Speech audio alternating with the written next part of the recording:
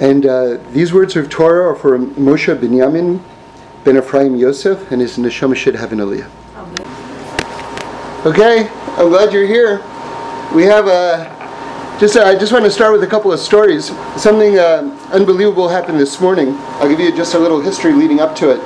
So we had an all-day program here for Tisha B'Av. Everybody knows that Tisha B'Av is the saddest day of the Jewish year, which is going to become the happiest day of the Jewish year. So that in itself is kind of like just a remarkable construct. But anyway, on this day we were sort of gathered together, and there was there were more people there, and we were putting on tefillin, and there wasn't enough tefillin for everyone because there were some people who didn't have any. So we thought, what would be a really good idea is if we just made sort of like a campaign, like this second, like let's just buy a pair of tefillin. So we said, okay, we're going to buy a pair of tefillin for the minyan so that there's a standing set over here in case anyone doesn't have any, and no one person is allowed to buy the whole thing, because that's an idea in Pirkei Avos that it's good if everyone chips in.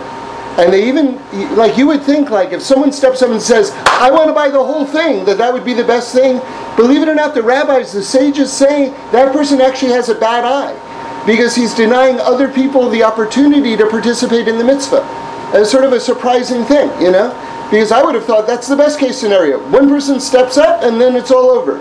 But so I with that in mind, I said, no one person is allowed to buy it all together. Everyone's got to chip in, and within seconds we had a set, right? So it's been standing here. It took a while to get. We got a really nice set, and then it's been here for the last couple of weeks, and no one has put it on because the regular sort of like attendees have their own set of tefillin. So we thought, there was a conversation last week, who's going to be the first person who puts on this tefillin? And then someone said, well, it should be someone really special. Someone really special, because they'll sort of like, this was their idea, they'll sort of like imprint it. So let's get someone like really special to put it on first. And then, and then there was another idea, which was, something? This is a good fundraising opportunity. Let's auction off the right for someone to be the first person to put on this set of tefillin. Okay, so that was the conversation. I sort of forgot about it. But on Shabbos morning yesterday, Rabbi Freeman said, remember you were going to auction off the tefillin. And I was like, okay. So I stood up there and I said, okay, we've got this brand new set. We're auctioning off the right to be the first person to put it on. And one of the women raised her hand, and she made the winning bid, and that's the opportunity for her to appoint someone to do it. By the way, halakhically speaking, a woman can put on tefillin, but usually that's done in private. It's not such a common practice, but it's certainly by many opinions acceptable. So anyway, that aside, so this person bought it, very holy, beautiful person, Rachel, she bought the right. And then I didn't have a chance to talk to her about the details or anything like that.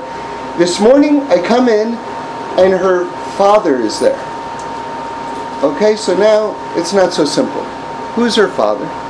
Her father is 90 years old, and he's the survivor of 5 death camps, including Auschwitz and Dachau, and has fought in 3 wars in Israel.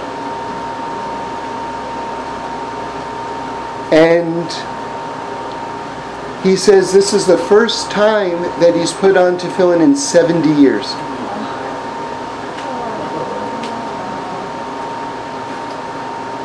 And, all right, that's story number 1. That just happened this morning. A lot of people in the room were here for that. Okay, story number 2. I wrote a piece. I just wrote a piece. It was just posted today on Aish.com. If you can take a look, I recommend it. I'm biased, but I like it. It's called A Short Guide to a New Head. Anyway, so I don't, mostly I'm giving talks, but I'm writing very little. I really am desperate to write more, but anyway, slowly. So I wrote this piece. I don't know when the last piece I wrote was, but whenever I write a piece, I try to get it out to as many places as possible. So Friday, I received from 3 places. I have the emails from Friday. Yeah, we're going to run the piece. We really like it. We're running the piece. Okay. So good. The next day, Shabbos morning. So just the introduction to the piece is this idea that Rosh Hashanah can mean a new head. Because, and actually, the editor of one of the places I sent it is a scholar, and wrote back to me and said, I really want to, I don't know how Rosh Hashanah means a new head. Rosh means head. Shana comes from the word shnui, which means to change. But when you change something, it becomes new. Okay? So he said, how about a short guide to a changed head? I was like, no, that doesn't work. No one wants to be changed, and no one wants to change. I said, people want something new. It's very different, very, very different. So I said, it has a negative feel to it. I don't want that, So I said, you can rephrase it or I gave him an alternate phrasing so that the new head was acceptable, on a scholarly level, and he accepted it and ran it as a short guide for a new head. So where did I learn this teaching? Where did I learn this teaching, a new head? From Yedidia Blanton, Olav Shalom, and it was his yahrzeit. This week is his yahrzeit. Yedidia ben Avraham, his neshama should have an aliyah. And he used to speak every year at the Happy Minyan on Rosh Hashanah. I used to always have him speak second day because I felt like if he spoke first day I wouldn't be able to follow him because he was so good. And it was like I didn't want to subject myself to that level of stress. So it's sort of like let him speak next, and I've done my job, and then everyone can love him, and I'm done. So anyway, a thought that he shared, and probably the last time I heard him say it, I don't know, 4, 5, 6, 7 years ago, I don't know. It was that many years. But the idea of Rosh Hashanah, a new head, like that always stayed with me. Okay, so like I said, this past Friday, I got acceptance letters from 3 places they're running the piece. Shabbos morning, we finished davening, and at the Kiddush, you set up a long table with some cookies and some grape juice, soda, whatever. There is someone has made a standing poster board with a color picture of Yedidia on it, on the Kiddush table. And in 22 years of the Happy Minyan, approximately, I don't remember ever seeing a colored picture poster board in the middle of the Kiddush table, ever. And there's a short quote underneath the picture which says, Rosh Hashanah means having a new head. Now he's been gone from the world for a year. I didn't know it was his yahrzeit.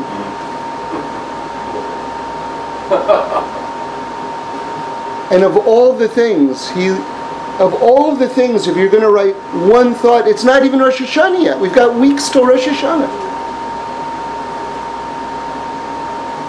It was the exact thing. And there's a picture, the color picture of him is of him smiling, just with this wonderful smile on his face,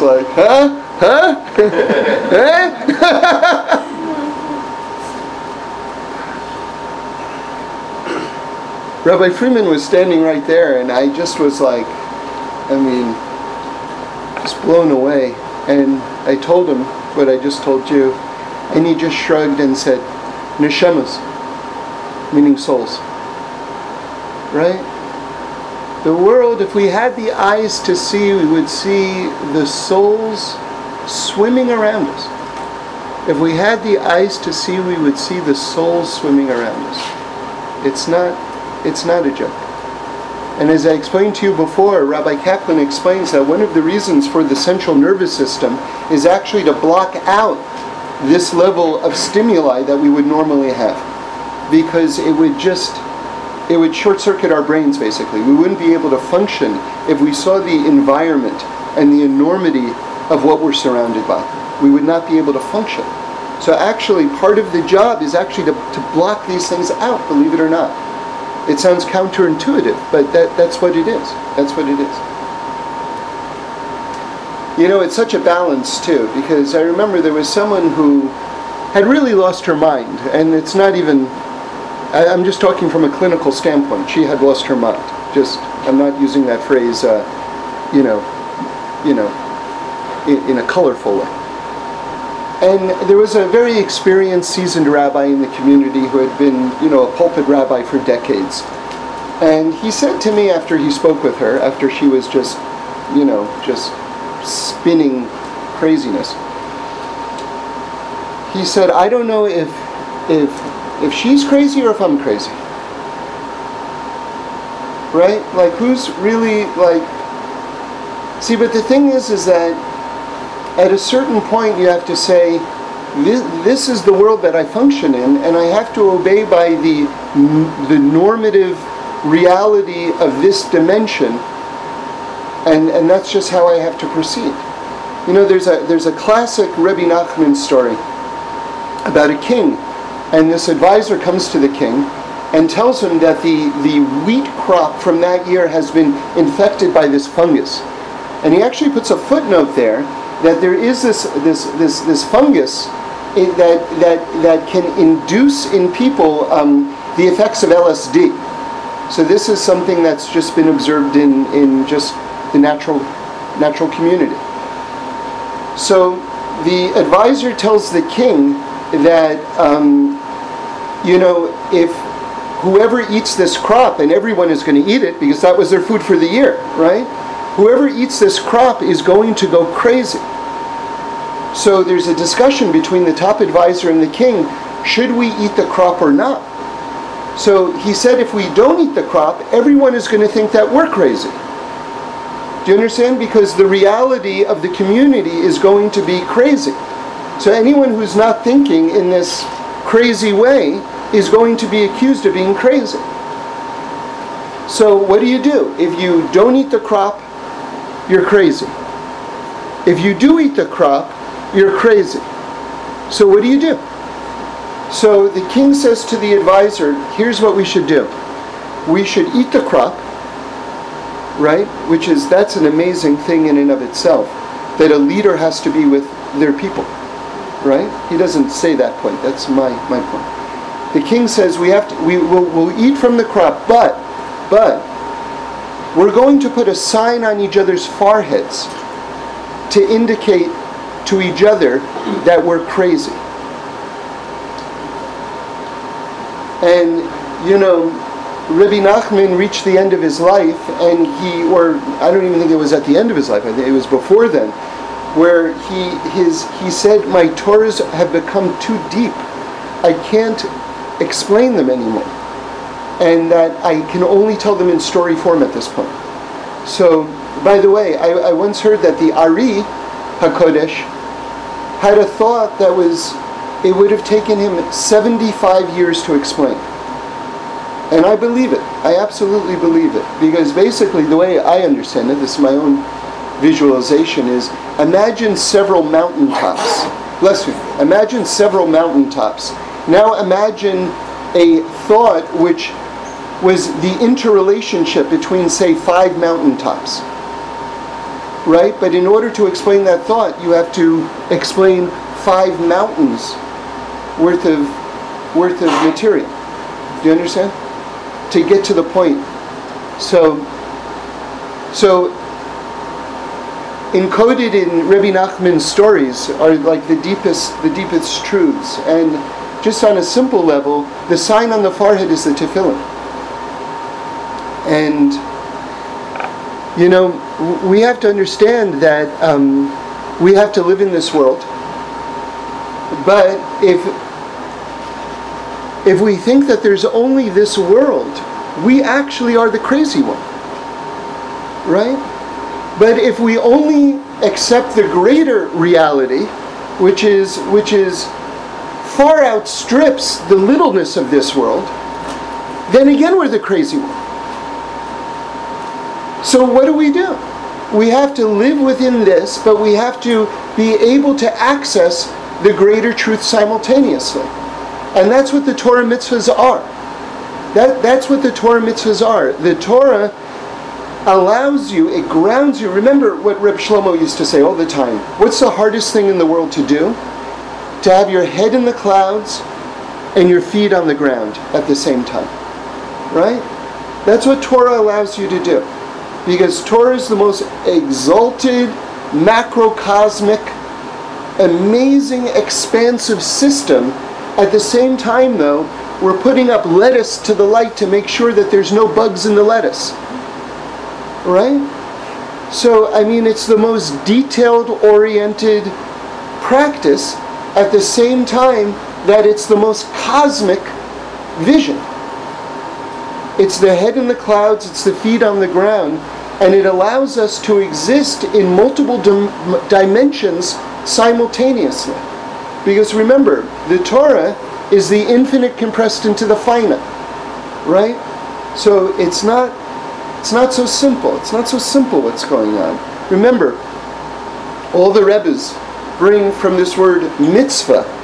Mitzvah is 4 letters that ends with Vav He.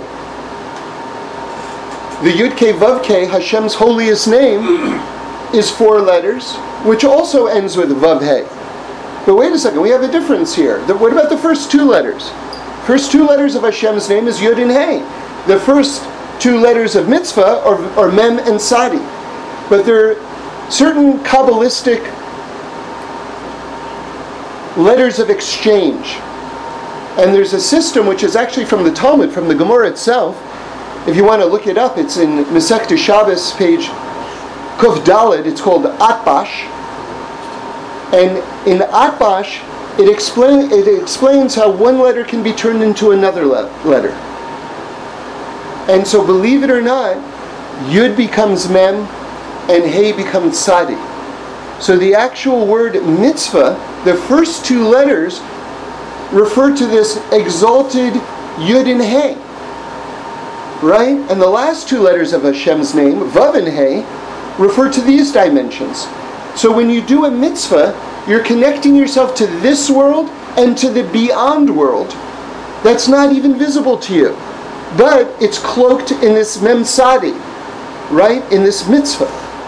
So mitzvahs are portals, not just to other dimensions, but to this dimension as well. You see, because this dimension, even though it appears to be, on some level, very logical, you spill a full glass of water, the water tumbles out, right? You drop a ball, it hits the ground. There seems to be a natural order to this world, a cause and effect. But this world is as mystical and mysterious as the other worlds, right? And the problem is that, there's a quote that I always like from Vladimir Nabokov, the novelist, where he wrote, "Please do not understand me too quickly." It's like this world, a lot of the dangers of this world come from deciding that you've understood it too quickly. And then all of a sudden you have cognitive dissonance where you see all the mysteries of this world, which is really the essential reality of this world, and then you start blocking it out and then you start denying it because you can't absorb it into your logical system, which was flawed in its premise. Because as Reb Shlomo said, just classically, this world does not work in a 1 + 1 = 2 way. That's not this world. People think that's this world. I turn the key and the car starts. Right? I put one foot into the other, and now I'm 1 foot further along the path. Okay, that's also true. But there's more to it than that.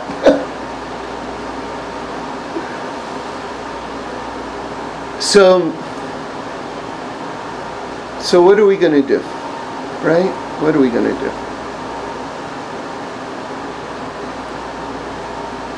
One thing that we have to resist ourselves from doing is just understanding things too quickly. And, to stay in a state of humility, to stay in a place of receiving. We discussed this point last week, but it's really been staying with me. Rabbi Shapiro Olav Shalom said that, every month has a tribe that's assigned to it. And the month of Elul, which we're in right now, is the tribe of Gad. Gimel Dalet, Gad. That was one of the sons of Yaakov and Leah. And if you look at the naming of God by Leah in the Torah, and you look at the Rashi there, Rashi tells you that God means mazel. So as we're entering the sort of like the home stretch toward Rosh Hashanah, this is a time of mazel. And mazel, Rabbi Shapiro said it very strongly, do not translate it as luck. This is a total perversion of the idea. Mazel means a divine flow. And you have to stay in a state of receiving. This is staying in a state of humility, right? This divine flow. And the mistake that people make, even religious people make, is they say, step one is all good. Everything comes from God. That's great. Now step two, here's the problem. And now it's mine. But I said everything comes from God. But now it's mine. Once you say now it's mine, or once you start thinking now it's mine, you've cut it off. You've cut it off, and now you've appropriated it for yourself. And you want to stay in a state of receiving, you want to stay in a state of flow. Right? So, this phrase came to me this week when I was thinking about that, and some other things, applying that to other things, and this phrase came to me, which is, nothing is anything until it's something. Nothing is anything until it's something. We want to take something that's not yet there, and we want to make it ours already. But when we're making it ours and it's not anything yet, then we're cutting off the flow. Or potentially we are. Potentially we are. These are just, everyone has to use the wisdom of their own minds in life to figure out how best to apply this in the realest way. But this is the concept anyway. Okay, so now I want to tell you something from the Chidushei Rim. So it says, when you go out to war against your enemies. That's the initial phrase of Ki Teitzei, the Parsha. So it sounds like a very nice, very logical streak. When you go out to war against your enemies. Okay, good. Except he does something very, very deep. He puts a comma in there. And remember, the Torah is endlessly deep. And you can stop a phrase. You can stop a phrase, and then just that phrase in and of itself is going to mean something. Of course, you have to make sure that you're not using that to learn something that's against what the Torah says. You know what I'm saying? So, but if you're reading it in this way in order just to understand the depths of what God is saying, then these types of methodologies are actually encouraged, because they allow you to find more and more in the Torah. So he puts a comma, Ki Teitzei, when you go out, comma. So what does that mean, when you go out? So every year we're reading these parshas, these sections of the Torah before Rosh Hashanah. And the war that's being referred to here is the war against a person's Yetzer Hara, meaning to say, the war against one's own negative inclination. So he says, Kitzetse, when you go out, what does that mean, when you go out? When you go out from the clutches of the Yetzer Hara, that's when the war begins. Very, very amazing reading. Meaning to say, if you can walk by a McDonald's and you've gotten to the point where you don't have this tremendous struggle, should I walk in, should I not walk in? You've got that. You've gotten yourself to a place where things like that are no longer warring with you. You've on some level mastered the basics of a Torah lifestyle. That's when the war begins. That's a fascinating understanding. Meaning, okay, so you're not doing that, and you are doing this. Okay, good. That's very good. That's a level. Now, what do you have to show for yourself? Now, what growth are you going to present? That's a big thought. So, his Sefer Likutei Arim brings another thought, and I found this fascinating also, really fascinating. He says in the name of the Pshiska Rebbe, that was one of his Rebbes. Remember, it goes from the Chos of Lublin, the Seer of Lublin, to the Yid HaKodesh, to the Pshiska Rebbe, to the Kotzker Rebbe, right, and then to the Chiddushei Arim, to the Ger Rebbe. That was the line. So the Chiddushei Arim, his Rebbe's Rebbe, the Kotzker was a contemporary of the Chiddushei Arim. So before the Kotzker was the Pshiska Rebbe. So he says, he quotes a Torah from him, fascinating idea. See, we have something called Pardes. Pardes is an acronym.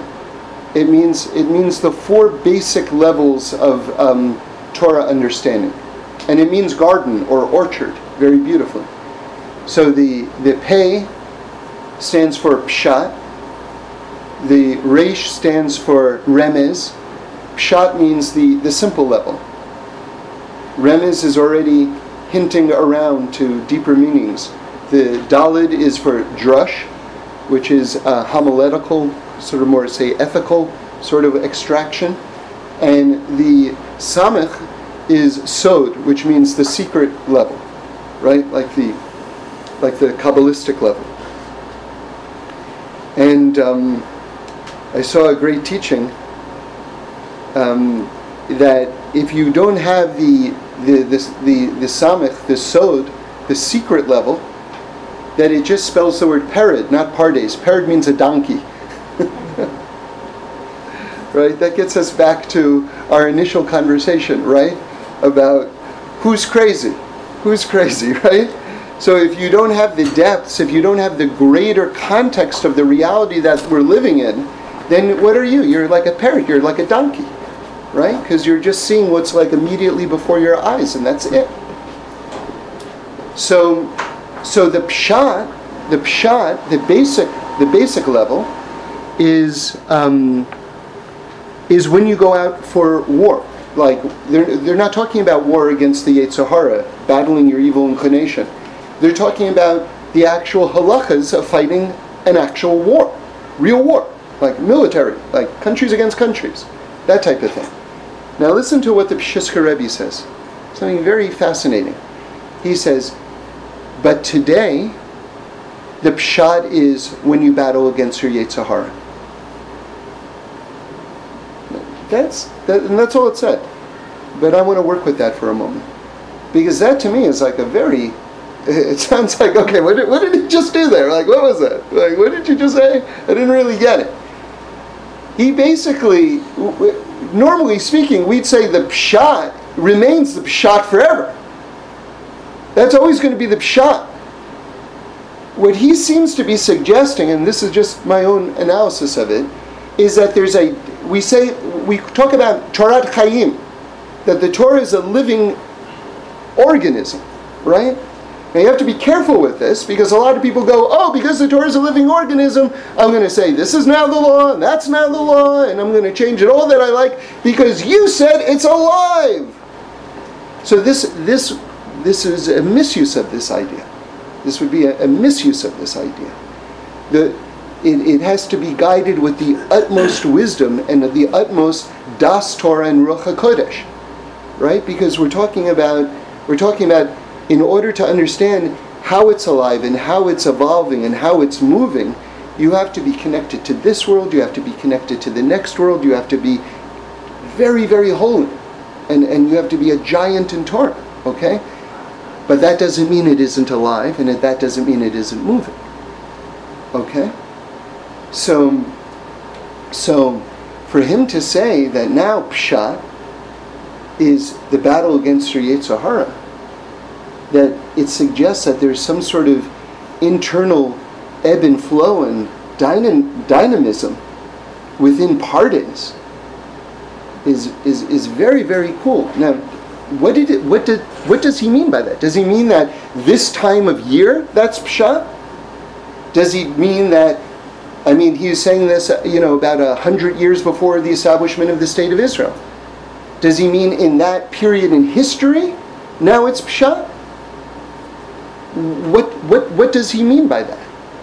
I don't know exactly, but on some level, it seems to be that a more hidden meaning, he says, is now in fact the revealed meaning. That this is what the text is basically telling us right now. Now, I want to take this a step further. Again, this is my own analysis. You see, there was a great revolution that took place in terms of the understanding of the Torah, which is the revealing of the inner dimensions of the Torah, the panemius of the Torah, sort of the Kabbalistic, Hasidic. Remember, what's the difference between Kabbalah and Hasidus, right? What's the difference between it? So Rabbi Kaplan says, Kabbalah brings human beings up to God. Hasidus brings God down to human beings. Okay? And almost all of Hasidus, basically, is just explaining Kabbalistic thought in a way that's understandable, basically. That we can relate to, that we can wrap our minds around. And to understand that the presence of God everywhere. Remember, historically speaking, the Hasidic movement played an absolutely life-saving role in the Jewish world, because the Jewish people had become very very segmented. There was a small band, because we lived in, it's so funny that people go, like I just heard it yesterday, someone said that they were like one of the few Jewish families living in San Diego. This is maybe 50 years ago, right? And she said, like, everyone in the community, no one knew any Jews. They were the only Jews that they knew. And she said that they basically didn't have any money. And people would come up to her and say, "You're Jewish? Oh, you're rich, right?" I mean, the joke is that anyone who would open up any Jewish history book would see that we've lived in utter poverty for hundreds and hundreds and hundreds of years, because the anti-Semitic governments refused to let us participate with the rest of the population or own land or have any real jobs. But something actually, something amazing actually happened during that period, though. And when we talk about that period, we're talking about probably a couple of thousand years, by the way, is that all of the brain power of the Jewish people was not being siphoned off by secular society, and it all went laser-like into understanding the Torah. Do you understand what that means? You understand what that means? You look at any top field, and I'm just talking facts right now. I'm not being chauvinistic or anything like that. I'm just talking simple reality. Look at any of the top scientific or technical fields in the world and look at the leaders in those fields. And you'll see that disproportionately they're Jewish. Now, imagine all of that brain power for 2,000 years only being focused in one direction. And that's toward the Torah. Now, I'm holding up the book right now. Half of this is English. Do you know how few pages we're talking about? 2,000 years of the greatest minds in the world concentrating on essentially a few dozen pages? And never running out of things to say? Never? That tells you that what's going on in this text. I mean, I'll tell you something. I saw something years ago when I was in college, which was the PhD thesis titles that people were doing in Shakespeare studies. They have run out of things to say. I mean, and in sentences written, you understand that it's English. That's an R, that's an S. This is definitely English. You can't understand a sentence. I went to Harvard. I'm telling you, I can't understand a sentence of these things.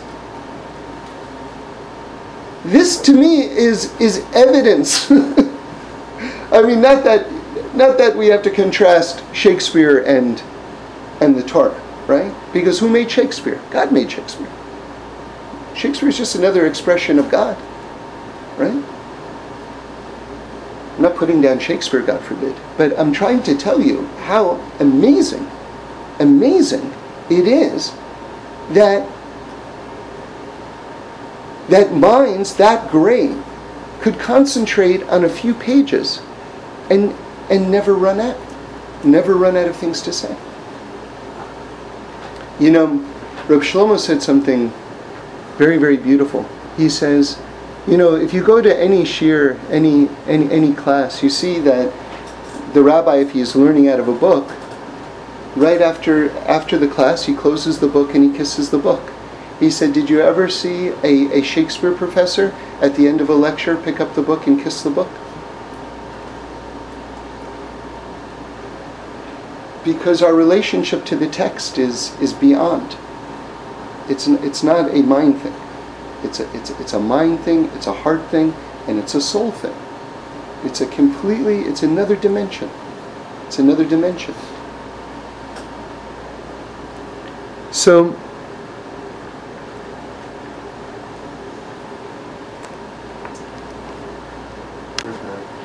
let's get back to this idea. What happened was, because of the intense poverty that the Jewish people were suffering, everyone had to work. So only really the greatest scholars could be funded by the community to sit and learn. So, and it became clear, like, who are the geniuses in the community? Those people were supported by the community, and the rest were like carrying buckets of water around. I mean, people who could be like teaching physics at Columbia University were walking around carrying buckets of water for 2,000 years. I'm not joking, okay? Or they were cutting down trees, okay? That's what they were doing. So they felt very disconnected. They felt like you can only be holy unless you're sitting in front of a book. And so there was this tremendous sense of spiritual disenfranchisement that the Jewish people were experiencing.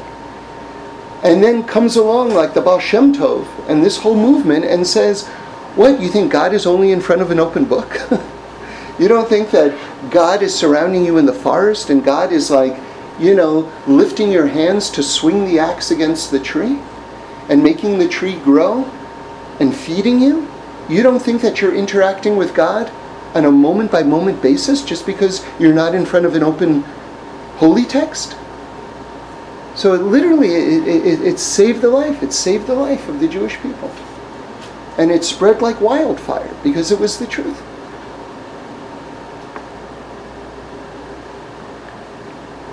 You know,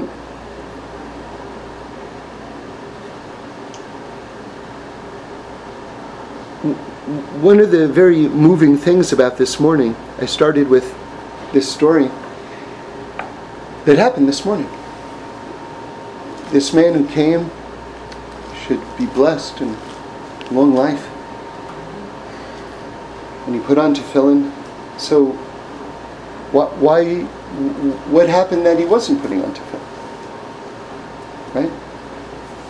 So he went through 5 death camps and 3 wars. And he was in Europe at the time when a part of the religious establishment a good part of it, didn't understand what the Zionist movement was. And in fairness to those rabbis, a lot of the Zionist movement was rejectionist in terms of their secular embrace. But that came from tremendous frustration. And the thing is that even the Zionist movement was a utopian movement in and of itself. Meaning they were trying to put heaven down to earth, but they were doing it in the best way that they understood. But they had sort of left the guidance of the Torah in terms of doing it. But at the same time, they were connecting to a very large part of the Torah, which is the holiness of the land of Israel. So, because they were rejecting aspects of Torah, the rabbis in Europe didn't trust their leadership of the Jewish people for good reason. But it's way more complicated because you have something called World War II and Hitler happening at the same time. And so people were being discouraged from going to Israel,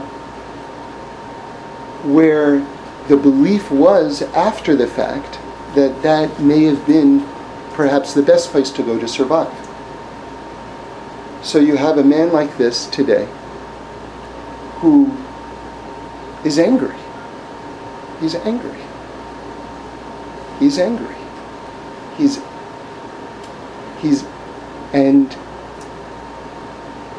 And he expresses that anger in sort of this form of a boycott. But there's something much more profound going on here. And Rabbi Wolfson says this, and many people say this, which is, if anyone tells you they don't believe in God, they're lying. They're lying. Most of the people who say it are angry at God.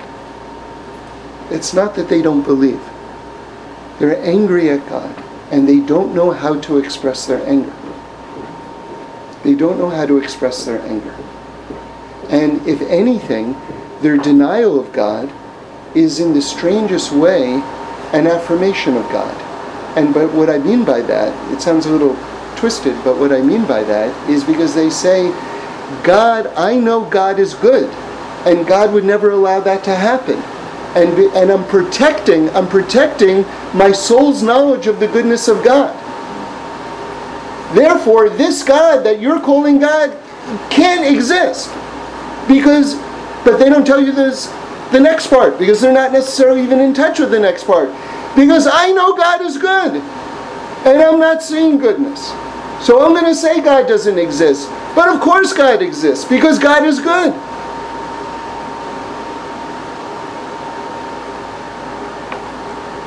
So, the craziest thing is that you know how God exists? You want proof that God exists? Because you exist. Because if you didn't the only way you exist is because God exists. And yet God, in His amazingness, creates us, gives us life, and allows us to say that He doesn't exist. And He goes, okay, they'll figure it out. They'll figure it out. I mean, if you want a further proof of a more loving, patient God, you won't find it.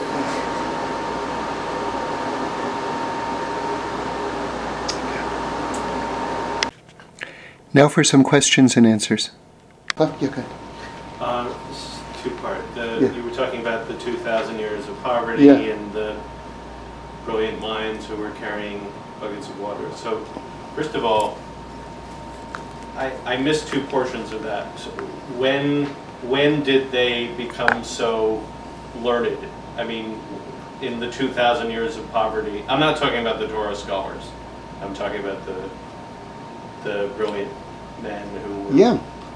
I'm saying they were natively brilliant if they had been given an opportunity. And I'll give you an example. If you look at Just look at the American population in World War II. My father was a professor. He was a professor of psychology. His father owned a little grocery store. Right. What, you think my grandfather, God forbid, was dumb, and then he just happened to have a smart son who became a professor? He was not making his dumb or smart. Yeah, no. But what I'm telling you is that if any of these people who were water carriers were given the opportunity to have an education, they would have been, we would have been having whatever. We would have had laptops 200 years ago, 300 years ago. Okay, well then I misunderstood you. I thought you were saying that they were educated at that level, not that they were innately smart at that level. No, many of them were tremendous Torah scholars. And I'll tell you something that I heard from Reb Shlomo, which is that in Poland, they had like shoemakers. And this is not, they all had guilds, okay? And this is true, and it wasn't just among the shoemakers, by the way, or the tailors. They had this with tailors as well. They would have almost like, when you think of those factories, like in the early 1900s, where you have rows of tables, and then rows of tables behind those rows of tables, right? And everyone is either working at a sewing machine, or they're stitching, or whatever it is, right? So they had that. And then they had someone sitting in the front while they were doing the manual labor. This person was learning out loud through Shas, through the Talmud. So they were literally learning all day Talmud while they were stitching clothing. So you had many examples of people who were simple day laborers, who were tremendous Torah scholars, who were going through the Talmud over and over and over again. Unbelievable. So part two of that is the transition from 2,000 years of poverty to getting an opportunity. No, to people assuming that if you're Jewish, you must be rich.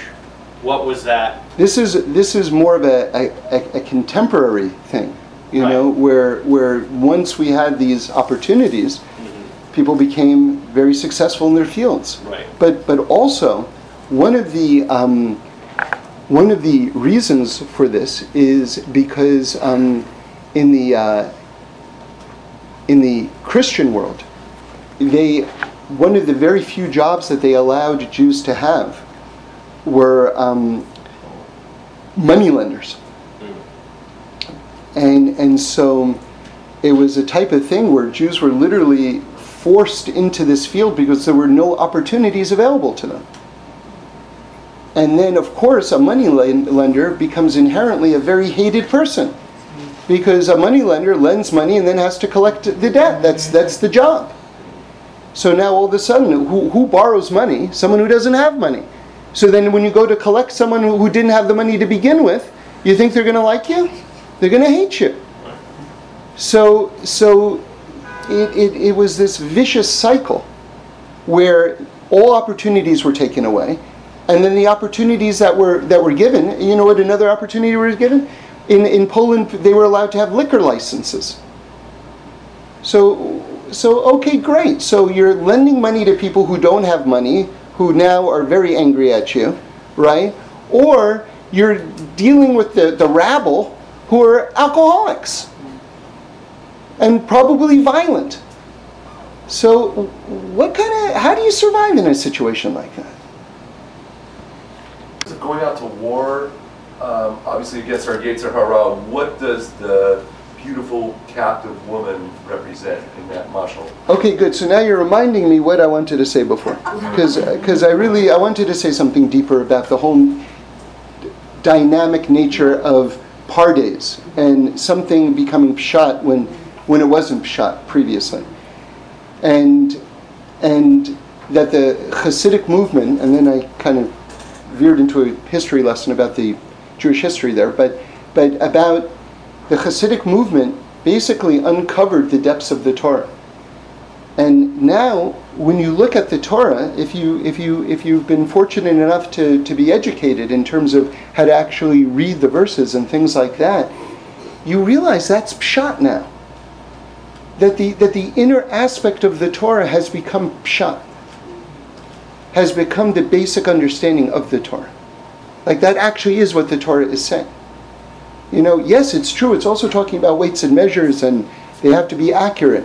I'm not saying otherwise. Of course that's true. But it feels to me like historically, as we've become, as our consciousnesses have expanded more, those deeper levels of pardes are increasingly becoming pshat, the basic understanding of the text itself. And is the Pshiska Rebbe saying this? That's what I'm seeing in his words. He might say, I respectfully disagree. Or I just disagree. Anyway, that's what I wanted to say. Yeah. Yesterday you had talked about Yashar, straight. Right. The concept that if you go down, the whole idea is like if you're going down a squiggly road, but your thoughts are Yashar. Yes. That's what the Torah means. That's what straight is. Right. Is that the same as what you were talking? I mean, it's kind of related to the heads in the cloud and the feet on the ground. It's all part of the same idea, right? Yes. So Rabbi Shapiro, Olav Shalom, says that to be yashar, to be straight, so this is a very great quality that a person can have, and it's used as a compliment. Like, for instance, if you say, well, I'm thinking about doing business with this guy, or I'm thinking about setting up this guy with my daughter, or with another person, like, what kind of person is he? And if like a great compliment someone would be to say he's yashar, meaning he's straight. He's not playing games. He's like a very honest person. And so that's what yashar means. So Rabbi Shapiro says something deep. He says that you would think that someone who walks a straight path, like for instance, it's because the path itself is straight. So you're walking down this straight path. But if that's the case, then really what you're describing is the path being straight, not the person being straight. So what does it mean to be a straight person? So he says to be a straight person, to be a yashar human being, is someone who walks in a twisted path and yet brings clarity to it. That's someone who's yashar. And that's why one of the names of Bereshis, the first book of the Torah, is Sefer Yashar, the book of the upright, or the book of the straight ones. Because Avraham, Yitzchak, and Yaakov were walking in a very muddled world, and yet they brought clarity to this very confusing realm.